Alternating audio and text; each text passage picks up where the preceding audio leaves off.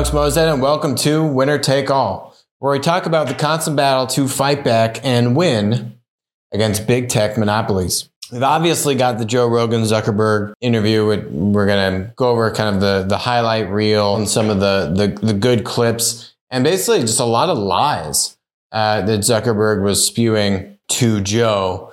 We've also got interesting news coming out of India showing that Amazon is trailing in India, and the analyst that published the report is blaming the regulatory environment being unfavorable to Amazon. So let's look at that one. We're going to touch on, Reid Hoffman and blitzscaling. There's an article recently that Reid doesn't have any regrets, thinks everything about blitzscaling is just fine and dandy. So let's check that one out. Then Home Depot. Home Depot versus Lowe's, kind of the battle of the two big home improvement retailers, both somewhat recently in the past few weeks announcing earnings. And we've got a little analysis of that. We also got some Y Combinator news where we will close it out. So let's start with Amazon in India. This is a story we've covered multiple times on the show. Now you are actually seeing it make its way into their analyst reports. Now you're actually seeing this impact how the equity analysts think and value Amazon's business in India. So what happened there? If you want the real nuanced detail on all the ways that Amazon blatantly actually cheated and broke the laws of India that basically regulate, if you are a foreign-owned marketplace company, they said you can't both be a 3P seller and a 1P seller. We got a bunch of videos going at length on what those laws are. Actually, honestly, very well crafted to promote local Indian startups to compete against large foreign-owned tech monopolies, something that China has mastered to help nurture and protect, at the time, its fledgling startup community. It's called tech protectionism. So we got a bunch of videos actually on the history of this. That's not actually what the report talks about. There's now reports coming out showing hard data that Amazon is trailing to Walmart's Flipkart in India. This was a $16 billion acquisition. So they bought over 50% of the company, but they had the ability to buy more. They didn't necessarily come out of the gate and buy 100% of the company, as opposed to Amazon's effort, which has been more from scratch in India. They've done some smaller acquisitions there over the years, but certainly nothing that is anywhere in the ballpark of tens of billions of dollars with what Walmart did. Walmart did this Flipkart acquisition relatively shortly after they bought Jet.com in the US in 2016 for $3.3 billion. So Flipkart acquisition going very well for Walmart. Both of these are technically foreign-owned marketplaces. They both have similar level of scrutiny. You could argue that Flipkart might have slightly favorable relationships with the regulators, given that it actually was started as an Indian local marketplace business,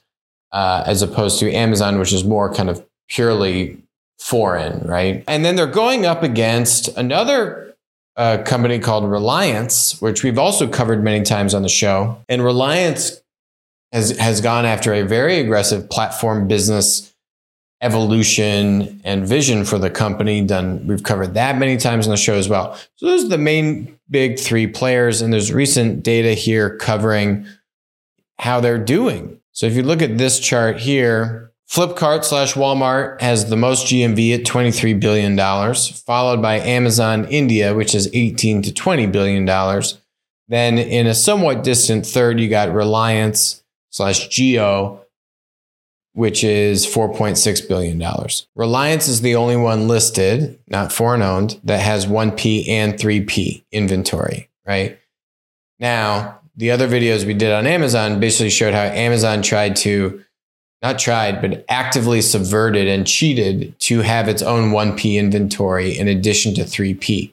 But, some interesting things here. Flipkart actually has less products, 150 million versus Amazon's 170.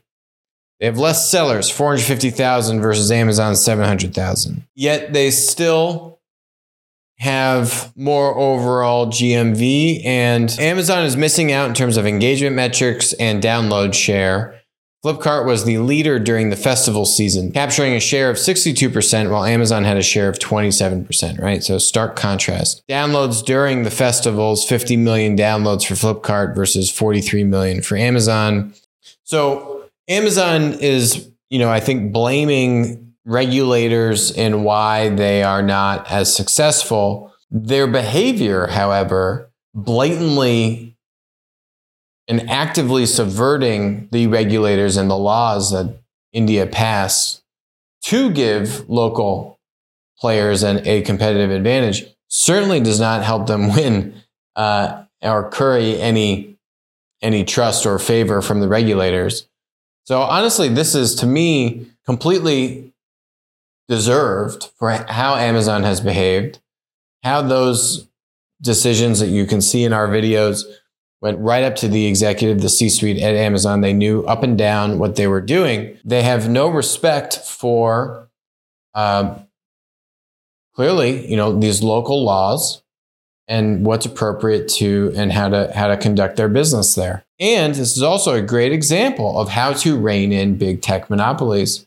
And if you are a non-US, or Chinese nation now that has large tech monopolies, or you are a smaller country that has US or Chinese tech monopolies coming into it, how can you give your local tech startup community a competitive advantage? Oh, by doing tech protectionism. These are very nuanced advantages to actually make and pass in a law.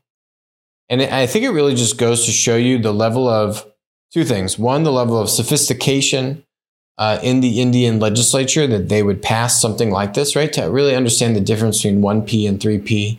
Say, hey, if you're foreign owned, you got to pick one. You can't do both. And then there's other things here that they outline around, payments and ownership of first-party sellers, and which was some of how Amazon cheated. So I got to give credit to India. I think they've actually done a very good model of balancing, having outside tech monopolies come in, and there's a lot of foreign money in there investing in Indian startups, and then obviously now buying Indian startups. But despite all of that, even giving Reliance these advantages, you're still seeing Walmart own Flipkart and Amazon as the top two players. So yes, Amazon would certainly be able to do more and would be able to perform better. What's one key example of that? This article talks about certain product categories that Amazon is light in. So when you are a marketplace, a key strategy, if you want to expand into new categories, product categories, you can buy that inventory as a 1P and then resell it. And you might lose some money buying a bunch of inventory and reselling it. But the point is, you're building that customer behavior, you're building that demand, and then you can more easily recruit other third-party sellers to then sell those, for example, beauty and personal care products. And then over time, you as the marketplace can phase down the amount of 1P product that you're buying. And then now you're able to have more 3P sellers fill the gap and expand the long tail of products. So by the Indian government taking that mechanism away from foreign-owned marketplaces, they are slowing their ability to grow and giving that advantage to locally owned marketplace competitors. These are great examples of how to rein in big tech and how to do it successfully. This is working. So it's very interesting. Everyone has believed that Y Combinator has been run by this guy named Michael Siebel. But now they've announced that this guy, Gary Tan, is going to be the new president, CEO of Y Combinator starting in 2023. But then when you read the press release, it's saying, well, Gary's going to be taking over the role from Jeff Ralston, who's been with YC since 2011. But we've covered Y Combinator multiple times. We have multiple team members that have gone through Y Combinator. No one actually regards Jeff Ralston as the CEO of Y Combinator. It has always been Michael Siebel. And then this article says, well, Michael Siebel was the CEO of Y Combinator's accelerator up until 2020, when the accelerator evolved from a more traditional partnership to no longer having multiple CEOs. Then Siebel became managing director of Early Stage. It's an accelerator. So Early Stage is like the whole thing that they do, and a group partner. It's just more of, frankly, the stuff that got Y Combinator in the place that it is today, which is you're just playing funny games. Michael Siebel, we called this on the show. Everyone else in Silicon Valley, in the press, oh, yes, Michael, what a great job you're doing. No, we said, you know what? This is the wrong decision. And Michael said, Y Combinator shouldn't be an Ivy League school. They should be a state college. And we said, I don't know about that one, Michael. Gonna have to disagree with you.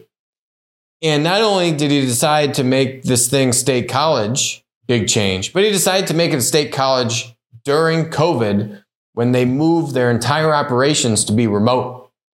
So they quintupled in size and went remote. This move, this guy Gary, isn't coming in now. None of this is coincidence. This is happening because Michael was wrong. And I think you're already starting to see, we've done some videos on this already, that quality and the interest from investors to fund all these startups, their ability to stand out to the crowd of investors, and just the matchmaking and the process and the quality and the nurturing and all that stuff is just not the same. You've gotten way bigger and you've gotten remote. It's got to change. And I think what I predict what Gary will do is bring it back to what Y Combinator used to be like, or a closer version of YC to that. Why would Gary do that? Because Gary went through Y Combinator. And Gary actually even says, so Gary went through Y Combinator, did startups, had an exit, then did his own VC firm called Initialized. And he goes, Initialized and YC are very much aligned. YC made me, because he went through YC, did the startup, got acquired by Twitter. But I made Initialized. And here's his tweet. YC gave me my start, and I'm deeply grateful to the community. So Gary went through Y Combinator. You don't think Gary's going to look around at what Y Combinator is saying and say, maybe we shouldn't be so big. Maybe we should really try and go in person again. I have baby startups. Literally, these are like infants, not even toddlers, of businesses. And there's so much to be had from that in-person dynamic, not only for the startup and its team to be working together in the same space, but I think a lot of the magic of YC is the connection with other startups that are in your group, your cohort, right? There's lifelong relationships that come out of that. Very hard to forge those when you're all on Zoom going through the program together. And with now the number and size of startups in the program, you're just not going to create the same level of relationship with your team, with other startups, and with the mentors that are coming in, right? Hey, this mentor came in, this billionaire founder. Well, I'm going to go up to that guy after he talks and say, hey, whatever, right? Those things, you can't do that on the Zoom call.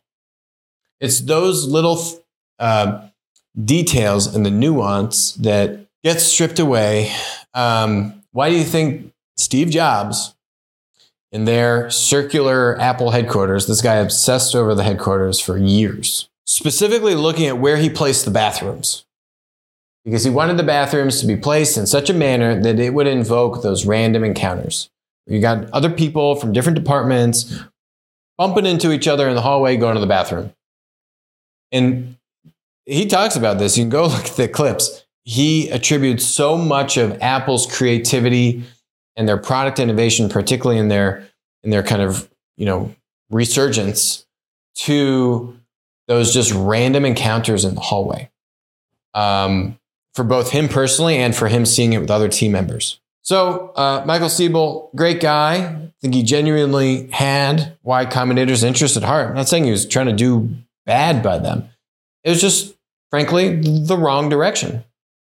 And I think you'll see me and us proven correctly when Gary takes control in 2023 and starts to roll back a lot of Michael's decisions. And maybe Michael will also be exiting, as Gary comes on board and this stuff. I wouldn't be surprised with that either. So that's the Ivy League state school debate. I think that's going to be coming to a close here over the next, I'd say, 9 months. Give Gary like 6 months in there. So in the past few weeks, you've had Home Depot and Lowe's. They both come out with their earnings. The big takeaway between Home Depot and Lowe's earnings was, what was their customer composition?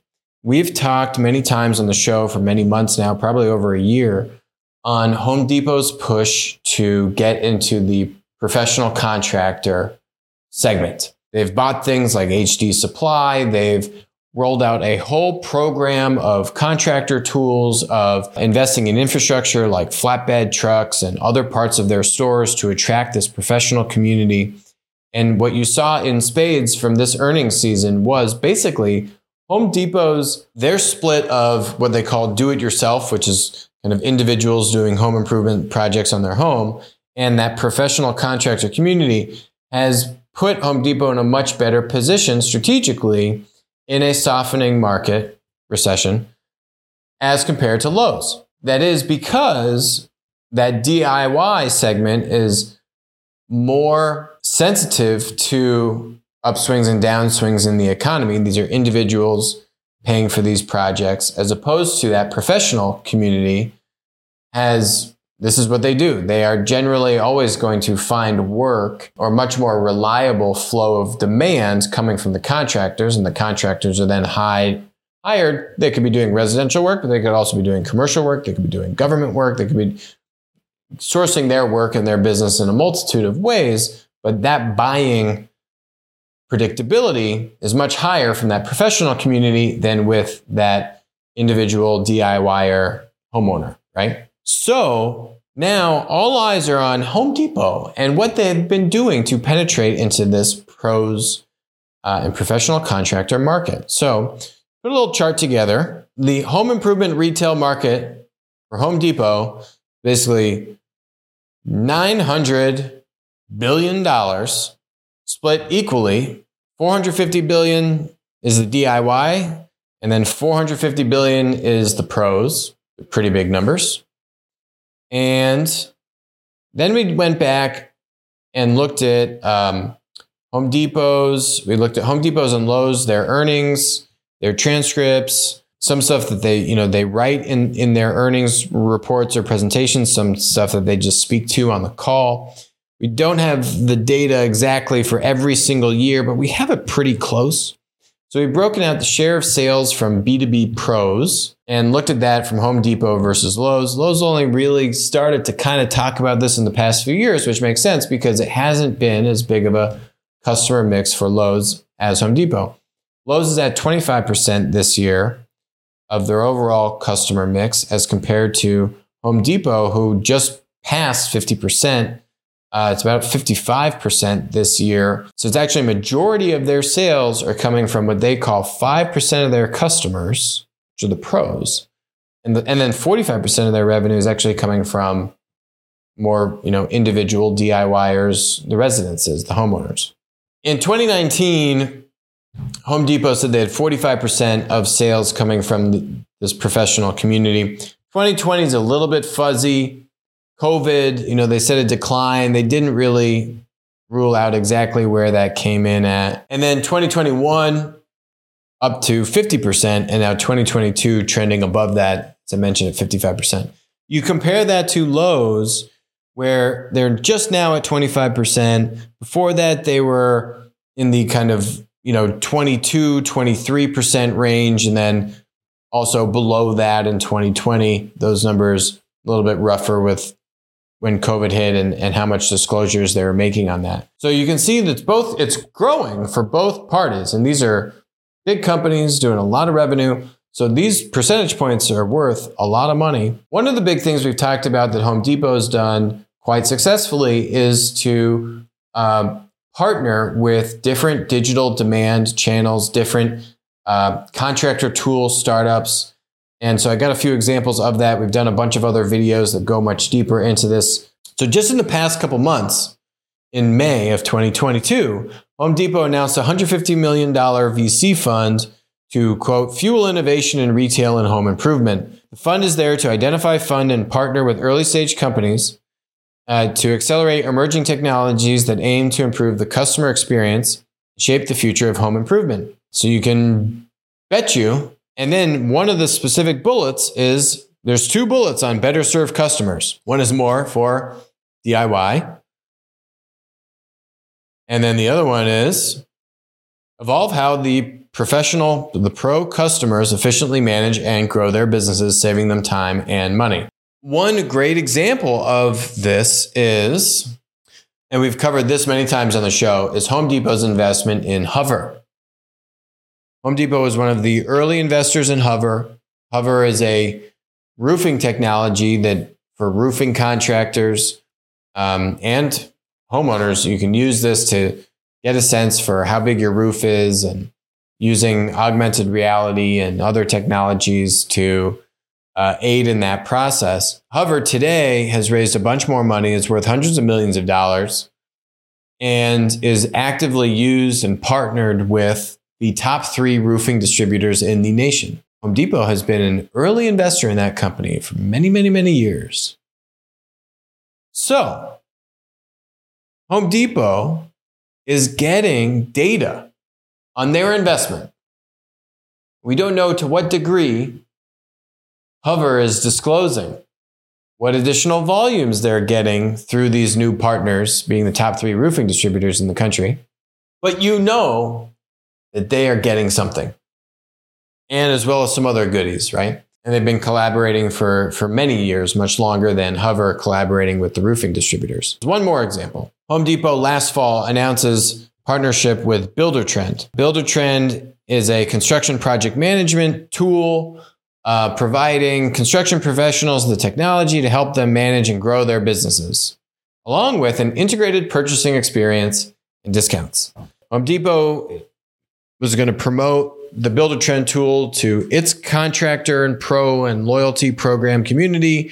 Home Depot then can better integrate into that purchasing experience on Buildertrend, right? It's a 2-way synergy kind of partnership.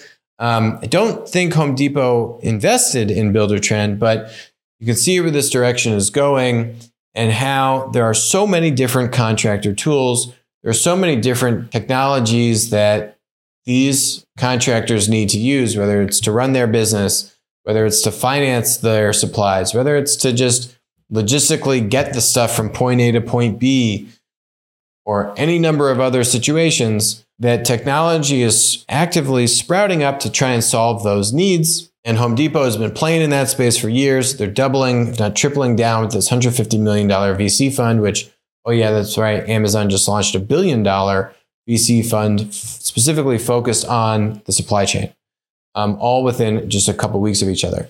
So going back to this analysis between Home Depot and Lowe's, would not be surprised if Lowe's is looking at doing something similar. How is Lowe's going to better partner with technology startups that are catering to the needs of its customers in this area, the pros, as more and more folks, not just retailers, but also manufacturers and marketplace disruptors, are trying to penetrate into B2B distribution. That's what this is. Who are these professionals customers of? Otherwise, B2B distributors. This is a direct affront to B2B distribution. Who is the other key investor in Hover in addition to Home Depot? Standard Industries, which owns GAF, which is one of the big roofing manufacturers. Both of these forces are squeezing and pushing on B2B distribution. And it's time for B2B distributors to stand up, fight back, and win. This segment, we're going to look at Reid Hoffman and we're going to look at Zuckerberg.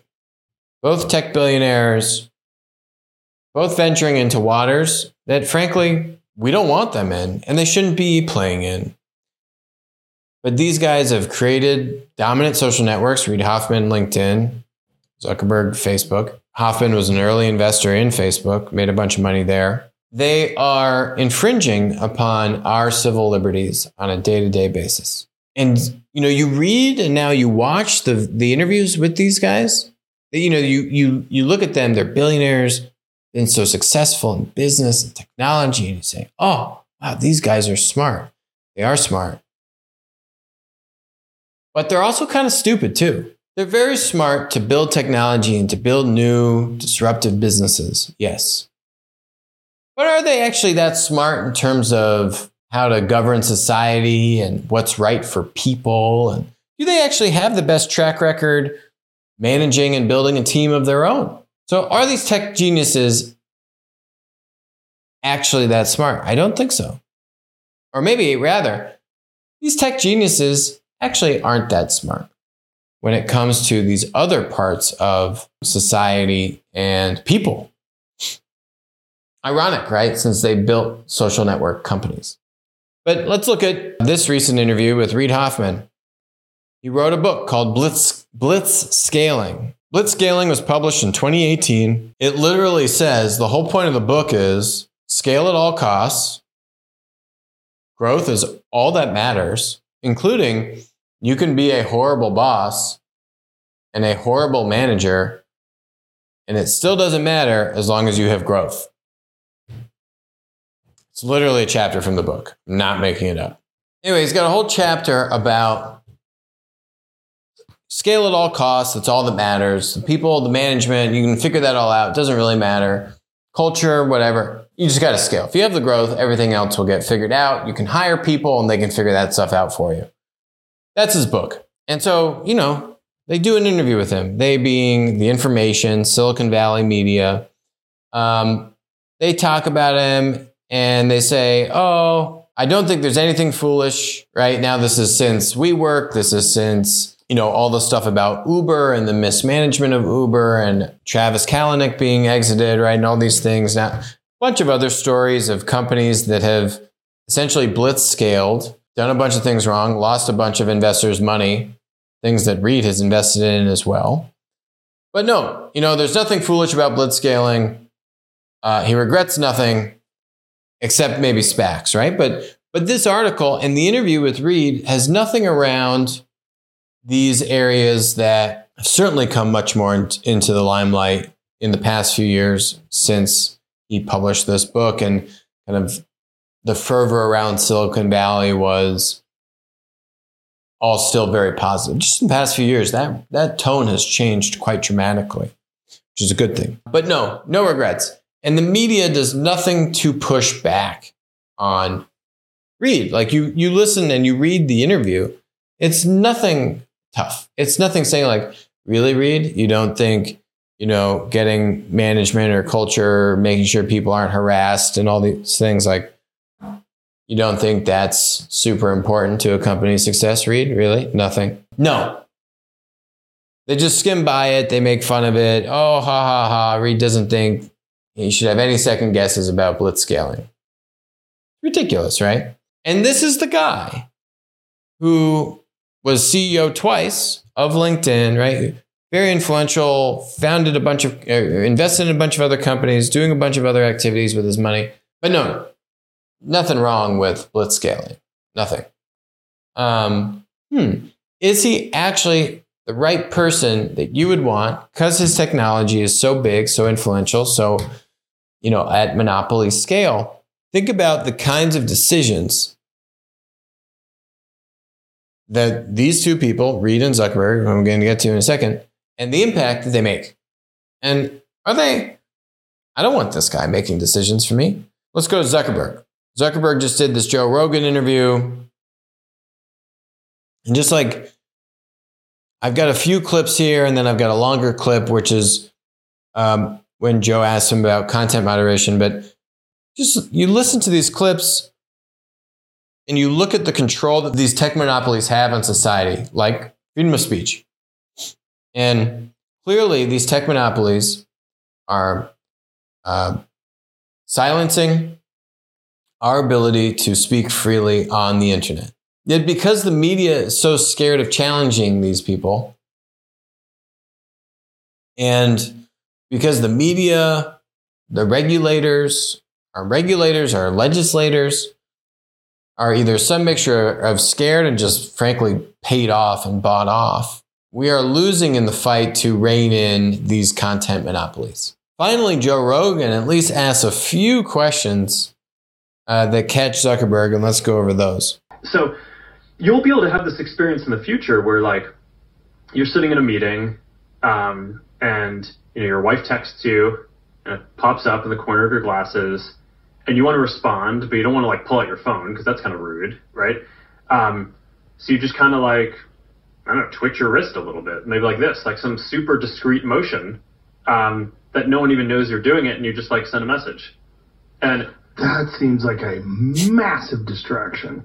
I mean, people are already distracted by their phones. Like when people get a text message and they're like, hang on a second, I just can't answer this real quick.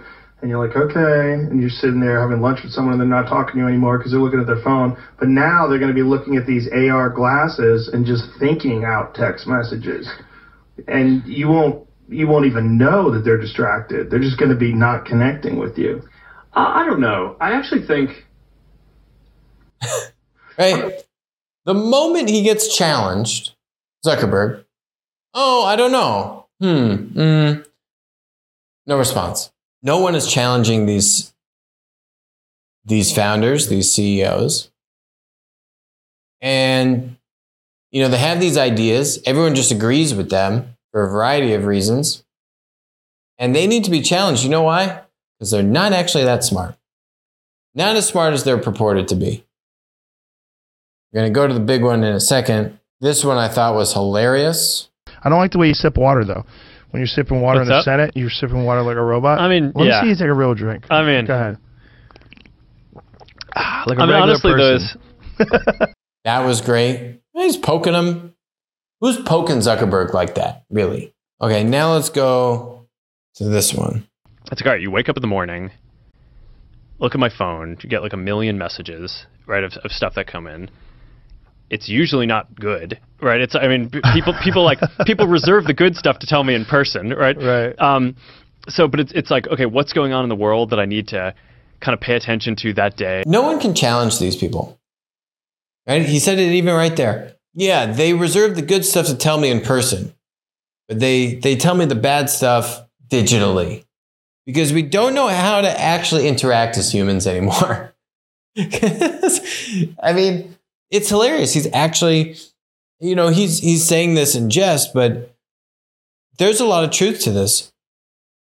Who is actually challenging Mark Zuckerberg and saying, you know what? We shouldn't be silencing people to the degree that we are, right? Like maybe, hey, Mark, maybe we're being too aggressive on this. He talks about this more in my next clip, but no one is really challenging these mega billionaires at all in their own companies, the media, regulators, legislators. So it's almost like every day you wake up and you're like punched in the stomach, and then it's like, okay, well, fuck, now I need to like go reset myself and be able to kind of be productive and not be stressed about this. So how do I do that? So I read, I take in all the information, and then I go do something physical for an hour or two and just kind of reset myself. Good. I'm glad every morning he wakes up, says, oh, why am I still CEO of Facebook? Love to see him leave. Okay. There's a bunch of good things in this one. When we take down something that we're not supposed to, I mean, that is like, that's the worst. I mean, how that's do you like discern? Like how, like say like these Christian Facebook pages, I don't know how they found out that 19 of 20 were fake. But if someone just says, I am Bob Smith, and they post as Bob Smith, and they have a photograph, but really what they're doing is trying to talk shit about Joe Biden and get people to vote Republican in the midterms. Like, how do you know whether someone's real or not? Like, this is the big argument with Elon and Twitter, because Elon asked Twitter, like, what percentage of your website is filled with bots? And they say 5%, and he says, I don't believe you. I think it's higher. And let's find out how you've come to this conclusion. Yeah. And, I believe they said that they just took 100 random Twitter pages and looked at the interaction, and there's some sort of an algorithm they applied to it. But how do you discern?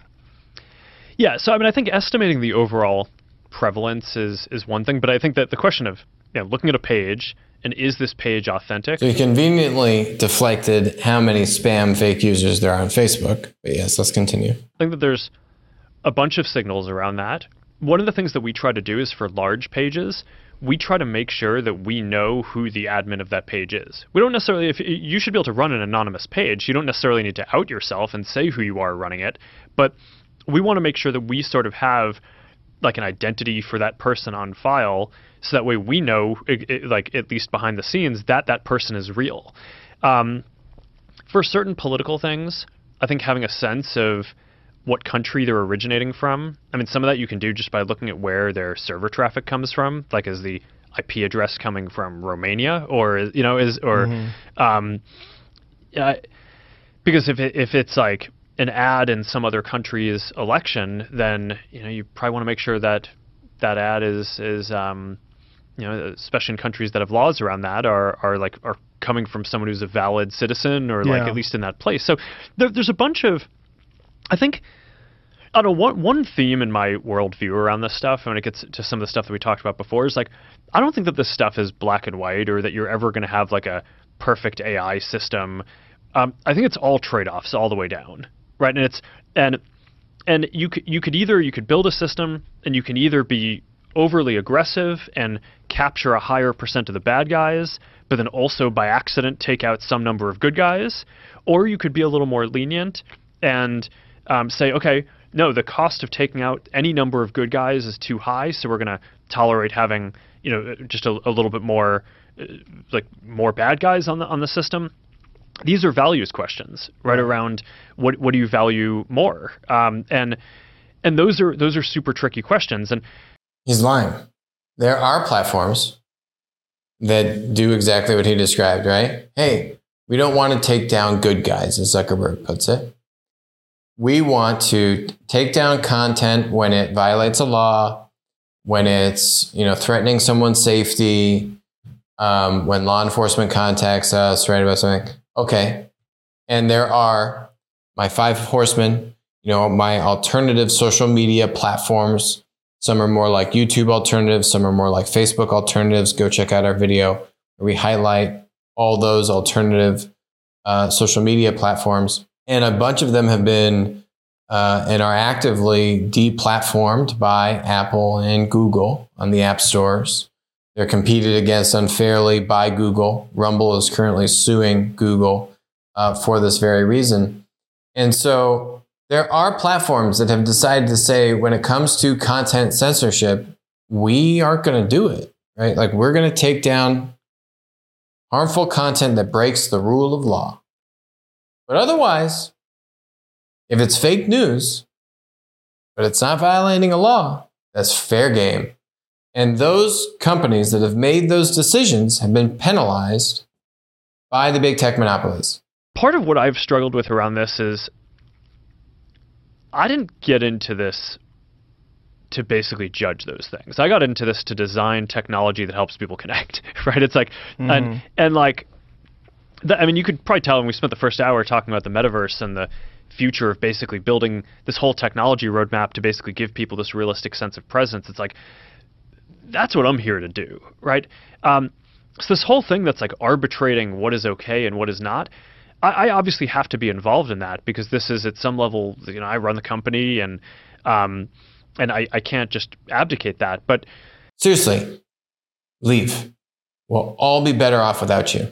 But I also don't think that as a matter of governance, you want all of that decision-making vested in one individual. So I think one of the things that our country and our government gets right is the separation of powers. So one of the things that I tried to create is we created this oversight board. It's an independent board that basically we appointed people whose kind of paramount value is free expression, but they also balance that with things like, when is there going to be real harm to others? But there isn't. Actually, the separation of powers doesn't exist, because now there are multiple scenarios that we know about, which means there's a myriad of other ones that we don't know about, where you have different government agencies collaborating and influencing the tech monopolies to take down and censor and silence certain information.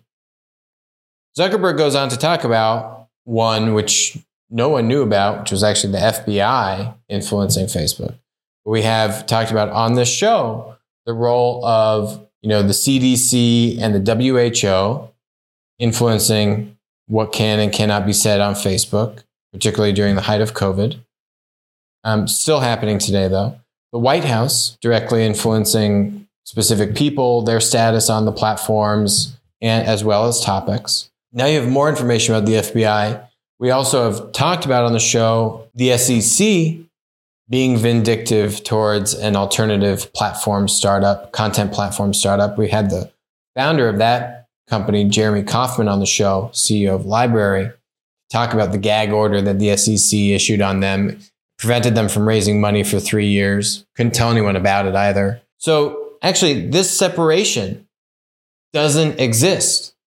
And that to me is the really interesting thing. If you think about what's happening in this country and how the fact that, we live in the book 1984 now, it's no longer fiction.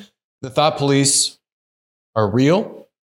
But if you think about how there's always been government and media trying to control and influence opinion for their own benefit or for their puppet master's own benefit. What is the difference now in the 21st century? That's the tech monopolies. That's the third stool to this, the third leg of the stool here. That's the difference. This has been going on for decades. Government, media, lobbyists and the like trying to get their way and influence people.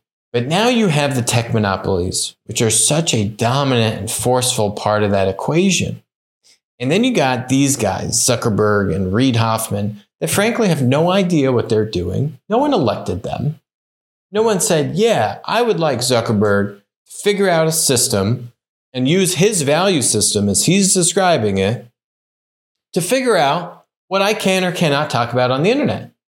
And when you run a content platform monopoly, which Facebook is a monopoly, just like Google is a monopoly, Apple is a monopoly, you are affecting free speech. That is not what should happen. He talks about the separation. Separation doesn't exist. What should happen is you go by laws and our civil rights. And when you, as the platform, violate those, you get penalized. Poland has done a great job on this. We've done a series of videos on what Poland has done to penalize the platform when the platform unfairly silences creators and content creators in Poland. Go check out that video. We also have a bunch of videos, a great interview with this professor from UCLA talking about how you could label these tech monopolies common carriers on a state level. And if you think about AT&T and Ma Bell, imagine if you were using phone service 50 years ago and AT&T kicks you off because you're talking about something on the phone AT&T doesn't agree with. Oh, well, that's not okay. And and they couldn't do that. They get in big trouble. And that is from this common carrier classification. So we also have a video with Eugene Volokov, I think is his name. Go check out that video as well. But let's go back to Zucky, our thought police dictator in control here. Of safety or privacy or other human rights issues. And basically that board, people in our community can appeal cases to when they think that we got it wrong. And that board actually gets to make the final binding decision, not us. So in a way, someone should silence Zuckerberg because he is spewing fake news all over the internet. This is not true. That independent advisory board does not have the ultimate say. We've covered this on our show. Let's go to the clip. This is from May 2021.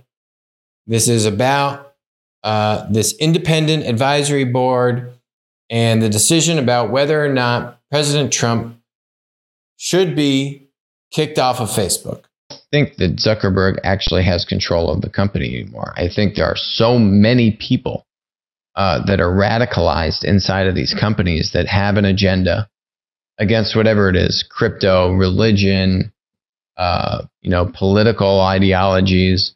And it is now too big for Zuckerberg to even control. And so really what this oversight board did is they just kicked it back to Facebook. And they said here, the group criticized Facebook for seeking to avoid its responsibilities by giving Mr. Trump the indeterminate and standardless penalty of indefinite suspension. So they punted it back to Facebook and said, you need to make a final verdict in the next 6 months. Kind of saying you can either reinstate him, suspend him for a finite period, or bar him permanently. Kind of seems like they have barred him permanently, so maybe this is more of just a nuanced thing. They clearly don't want to be the target of all the wrath. So Zuckerberg punts it to the oversight board. The oversight board punts it back to Facebook. We go around in a little merry-go-round circle. People just forget and move on. Let's be perfectly clear. It's absolutely inappropriate that the 45th president of the United States was ever kicked off of these social media platforms, and certainly still is banned from these social media platforms. And what makes us any better than communist Russia or communist China? The values that we hold so dearly, freedom of speech, personal liberty, all these different ways that value has been communicated over hundreds of years, are being violated to such a great degree by these tech monopolies, right? That's the thing that's different this time around, is that the tech monopoly has such great influence to silence and control and influence and affect opinion. These forces have been going on for a long time, but now that's why I think it's been kicked into overdrive. And when you and I know a bunch of other people out there just feel like, wow, feels like our fundamental liberties have been encroached upon so aggressively in such a fast period of time, it's because these tech monopolies have so much power that these moves and that pendulum can swing so fast, so much faster than in prior cycles of this throughout history. Let's go back to Thought Police in Chief. I actually think that is a more legitimate form of governance than having just a team internally that makes these decisions, or maybe some of them go up to me, although I don't spend a ton of my time on this on a day-to-day basis. But I think it's generally good to have some kind of separation of powers where you're architecting the governance so that way you have different stakeholders and different people who can make these decisions, and it's not just like one private company that's making decisions even about what just happens on our platform. But it is one private company that's making probably 99.99% of the decision. The oversight board is like 20 people. They do this thing part-time. I don't even know if they're paid. Certainly not anything too material to be on this. They're seeing 0.00001% of cases. And on the ones that are really controversial, they just, there's just this constant back and forth. They just point at Facebook. Facebook points at them. Oh, what do we do? But Facebook has literally hired tens of thousands of people, full-time employees, and now outside contractors to Thought Police. This is their entire job. They get paid to be the Thought Police. They get paid to take down and silence content. More examples from Zuckerberg right here. You guys handle things when they're a big news item that's controversial. Like there was a lot of attention on Twitter during the election because of the Hunter Biden laptop story. The New York Post. Yeah, we had that too. Yeah, so you guys censored that as well? So we took a different path than Twitter. Basically the background here is the FBI, I think, basically came to us, some folks on our team, and was like, hey, just so you know, you should be on high alert. We thought that there was a lot of Russian propaganda in the 2016 election. We have it on notice that basically there's about to be some kind of dump of that's similar to that. So just be vigilant. So our protocol is different from Twitter's. What Twitter did is they said you can't share this at all. We didn't do that. What we do is we have, if something is reported to us as potentially misinformation, important misinformation, we also have this third-party fact-checking program because we don't want to be deciding what's true and false. And for I think it was 5 or 7 days when it was basically being determined whether it was false, the distribution on Facebook was decreased, but people were still allowed to share it. So you could still share it, you could still consume it. So when you say the distribution is decreased, it got shared. How does that work? It basically, the ranking in newsfeed was a little bit less. So fewer people saw it than would have otherwise. So it definitely... By what percentage?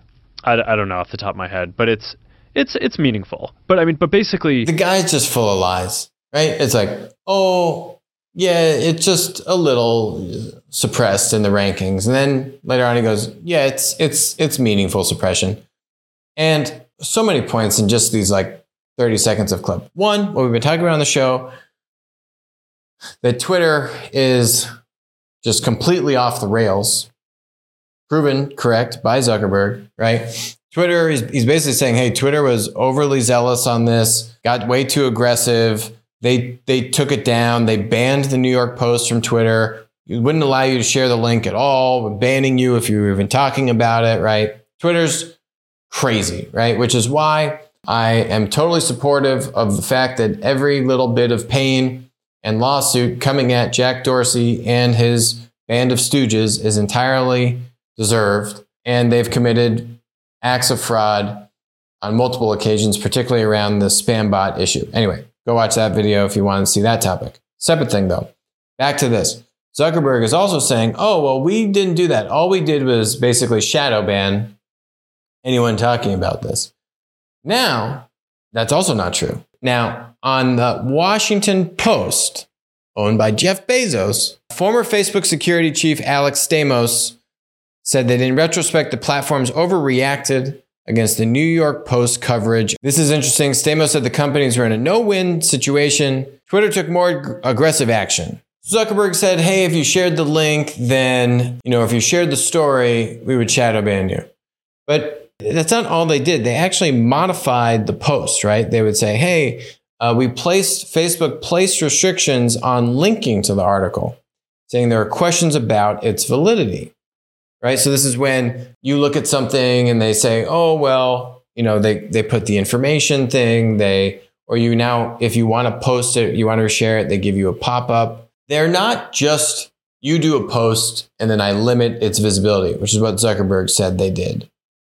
But it's actually now modifying the actual post itself, demotivating you to actually do the post at all or share the article at all, right? They're giving you extra prompts.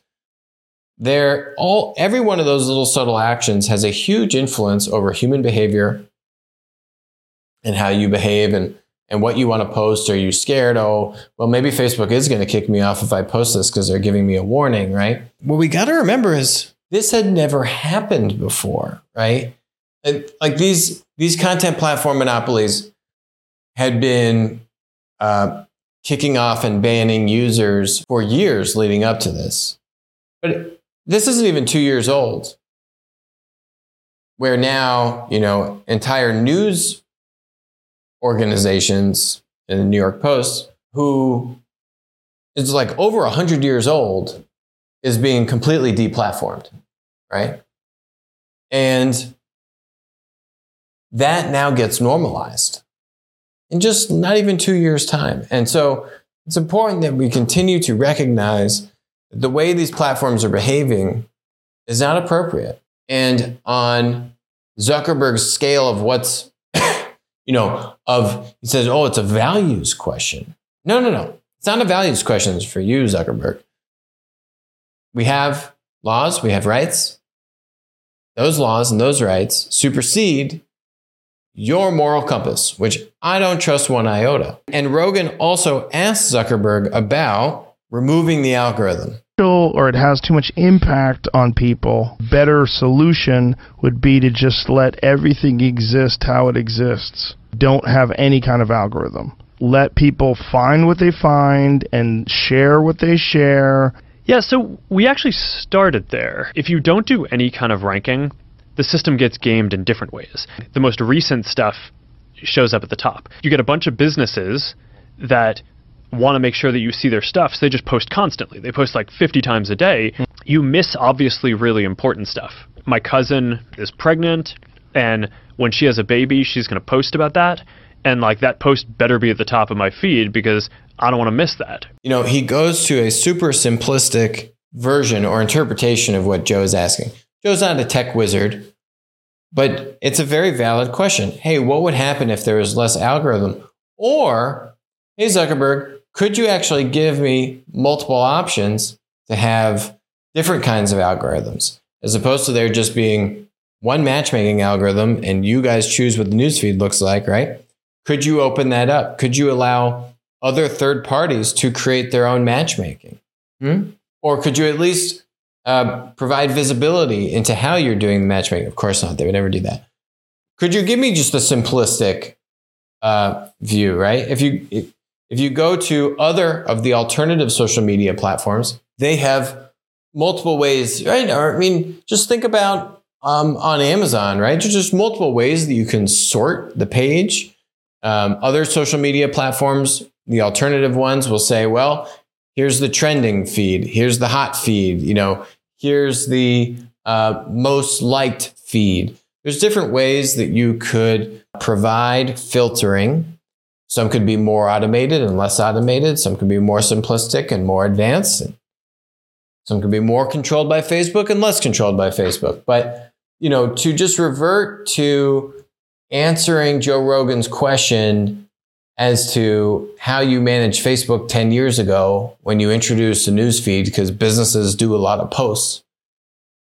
The guy is just very disingenuous. And so we should not feel bad for him. When he wakes up in the morning, it feels like he's getting punched in the gut. That's phenomenal. That's great.